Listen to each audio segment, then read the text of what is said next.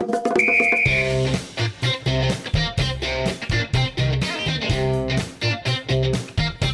ora and welcome. The All Whites pull a trick on Mick. Ireland's manager goes through his DVDs, VHSs, USBs. He still can't find any match footage of New Zealand. In the words of Pep Guardiola, thank you so much for joining us today. Lining up for TVNZ Football Club is Victor Waters, Jack Mabear and Simon Plum.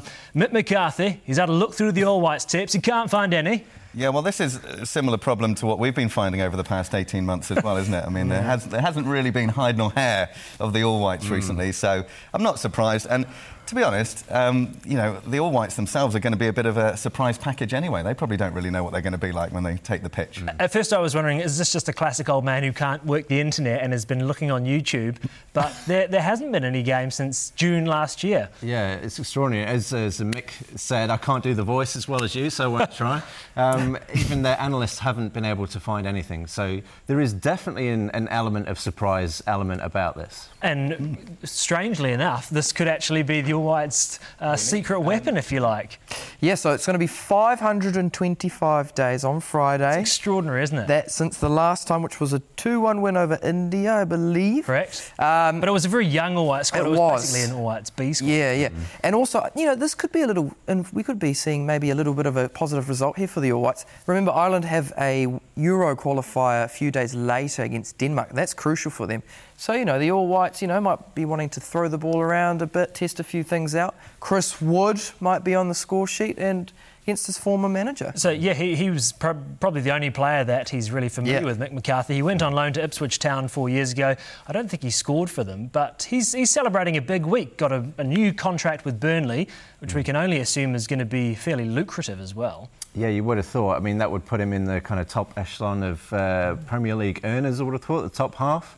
Just for a striker. He was on reportedly £35,000 a week when he first signed for them, and now as a striker who scores goals for an established Premier League team, that's worth a lot of money. 35,000 a week seems quite cheap, weirdly, for a proven goal scorer in the Premier League these days, doesn't it? I mean, you'd have thought he must be looking at double that potentially, because he'd be quite sought after, I'd have thought, by other teams as well in the league because of his calibre and his pedigree. He could command quite a high wage. And if you just look back at where he's come to be here, he had a spell at West Brom, he went to Leeds, went to Ipswich on loan. He's sort of found himself a nice wee niche now there, and he's partnering Ashley Barnes up front, which is actually very unusual to have two strikers in a Premier League team these days. It is, yeah. He's really blossomed the last couple of seasons, Chris Wood. I mean, as you mentioned, he kind of pinged around for a while. Did pretty well for the All Whites, probably one of our best players, but last season particularly, he really helped Burnley in that quite frankly stunning season that they had with European qualification, and he's kicked on from there. And 25 goals, 72 games. He's got 5 this season against... he's also had another goal against West Ham, who he loves playing against. That was almost the perfect way to cap off the week, really.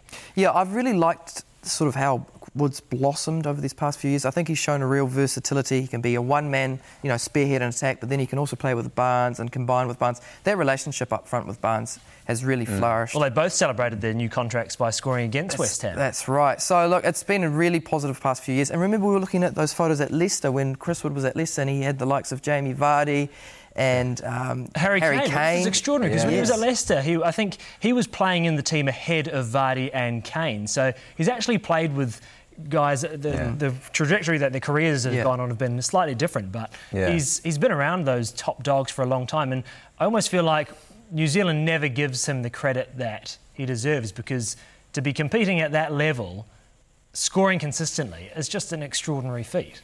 Absolutely, and I think he's one of these very physical forwards, isn't he, which hasn't been necessarily the fashion in the Premier League of recent years, but he mixes that with a good bit of technicality as well, good skills, and he is a really dangerous weapon for any team, really, I think. It would be so nice if he could get off the market for the All Whites again. It is, like you say, going to be the first time in a long, long time that they've played. I feel like they can get a result against Ireland. The result really is not going to be... I don't think Danny Hayes is going to care about it, to be honest. But Ireland aren't the force that they used to be. They've got pretty young players now. I think we just need to be a bit careful about, expectations here, guys. Absolutely. I mean, I would be surprised if they were to to say win against Ireland. I mean, no.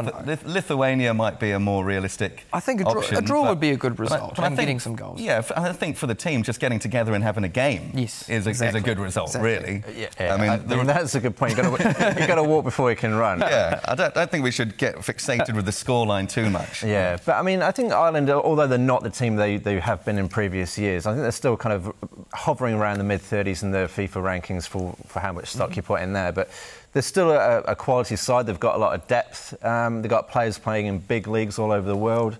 You'd fancy them against the All Whites. I mean, there's a gulf between them in the rankings, but as you say, a draw would be good. Is it just me, or when I see Mick McCarthy coaching Ireland, all I can think about is him and Roy Keane having a bust-up in Saipan. It seems like that's like his defining moment in an Ireland managerial position. No, indeed. Yeah, and now he's back again, and where's Keano?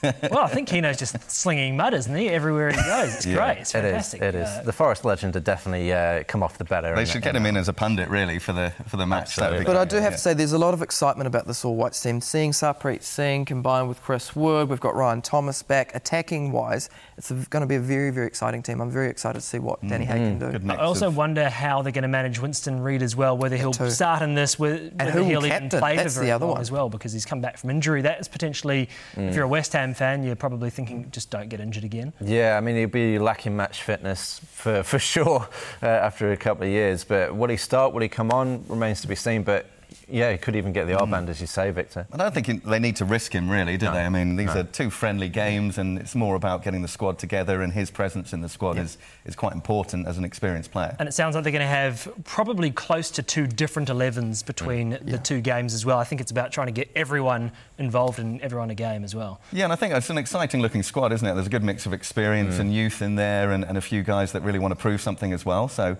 the first opportunity to impress Danny Hay, I think there could be some, interesting standout performances from the lads there. OK, we'll take a break now. After this, we're going to have a look at the big match from the weekend. Pep goes pop.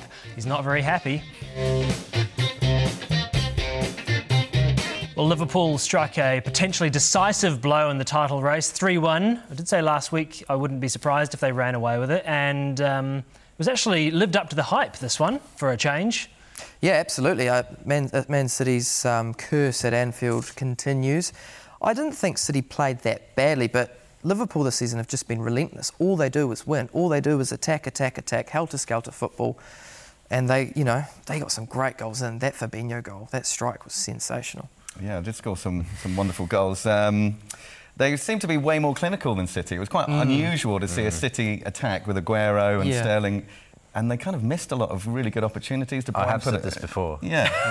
They don't score enough goals. They don't. For the amount they dominate games, for the chances they create, they're not that efficient in front of goal, and it massively cost them. Because Sterling was actually terrific, wasn't he? He created so many chances despite getting booed at his old club. He was on fine form, and he caused Trenty all sorts of problems. Yeah, he had the run on him a little bit a few times there, and there was a bit of kind of pushing and shoving going on as well, which was nice to see. Obviously spilled over into the England camp as well. Whoops. Yes, Sterling and Gomez have continued their little bust up over to the England camp. Well, it sounds like he got upset about some social media posts or something. There was the photo doing the rounds of Gomez sort of looming over him. Yeah, I think from what I understand, Sterling's been quite sensitive about the physical sort of altercations that they had on the pitch. And then in the England camp, I think Sterling was sitting down, Gomez comes over to him and gives him a jovial sort of handshake, and Sterling took exception to it and got him by the throat, and evidently Gomez has a scratch on his face. Oh dear! Wow. Just a little bit of trolling and then light the fuse. Yeah. Well, I mean, he's always had a hard time, Sterling, when he comes to Anfield from the fans, but I think that actually translated onto the pitch this time as well, which obviously the fans would have loved as well. And he didn't love it so much this time. It's sensational. I love it. He actually had quite a good game against Trent Alexander-Arnold, who could be a doubt for the games coming up with the hand injuries that he's picking up, all the balls that have been striking him there. Should have been a penalty to the first one. Yeah, undoubtedly. Clear pen. I mean, to be fair, they've ruined the handball law pre-season by saying, what's a natural position, what's unnatural. Yeah. The arm was clearly out. Had the arm not been there, the ball was going through to Sterling, who's probably going to tuck it away. Same sequence of play, Liverpool then break, 2 brilliant passes and score.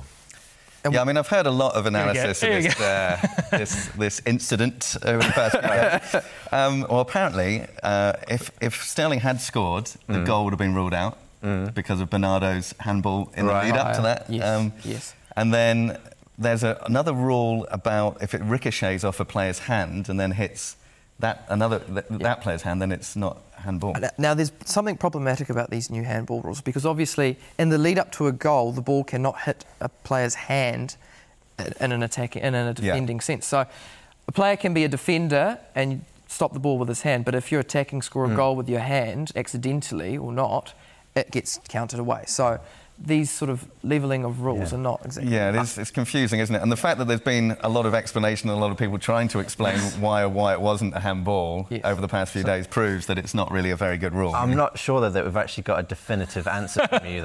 Was it a penalty? Look, I think most Liverpool fans will accept if they look inside themselves. Is this a no? If they look inside themselves, they'll say, "Well, we probably got away with one there, to be honest." But it's just like last season, small margins. You know, remember Sadio Mane's no goal. 11 millimetres or something like that. That's right, yeah. Well, that wasn't a goal, was it?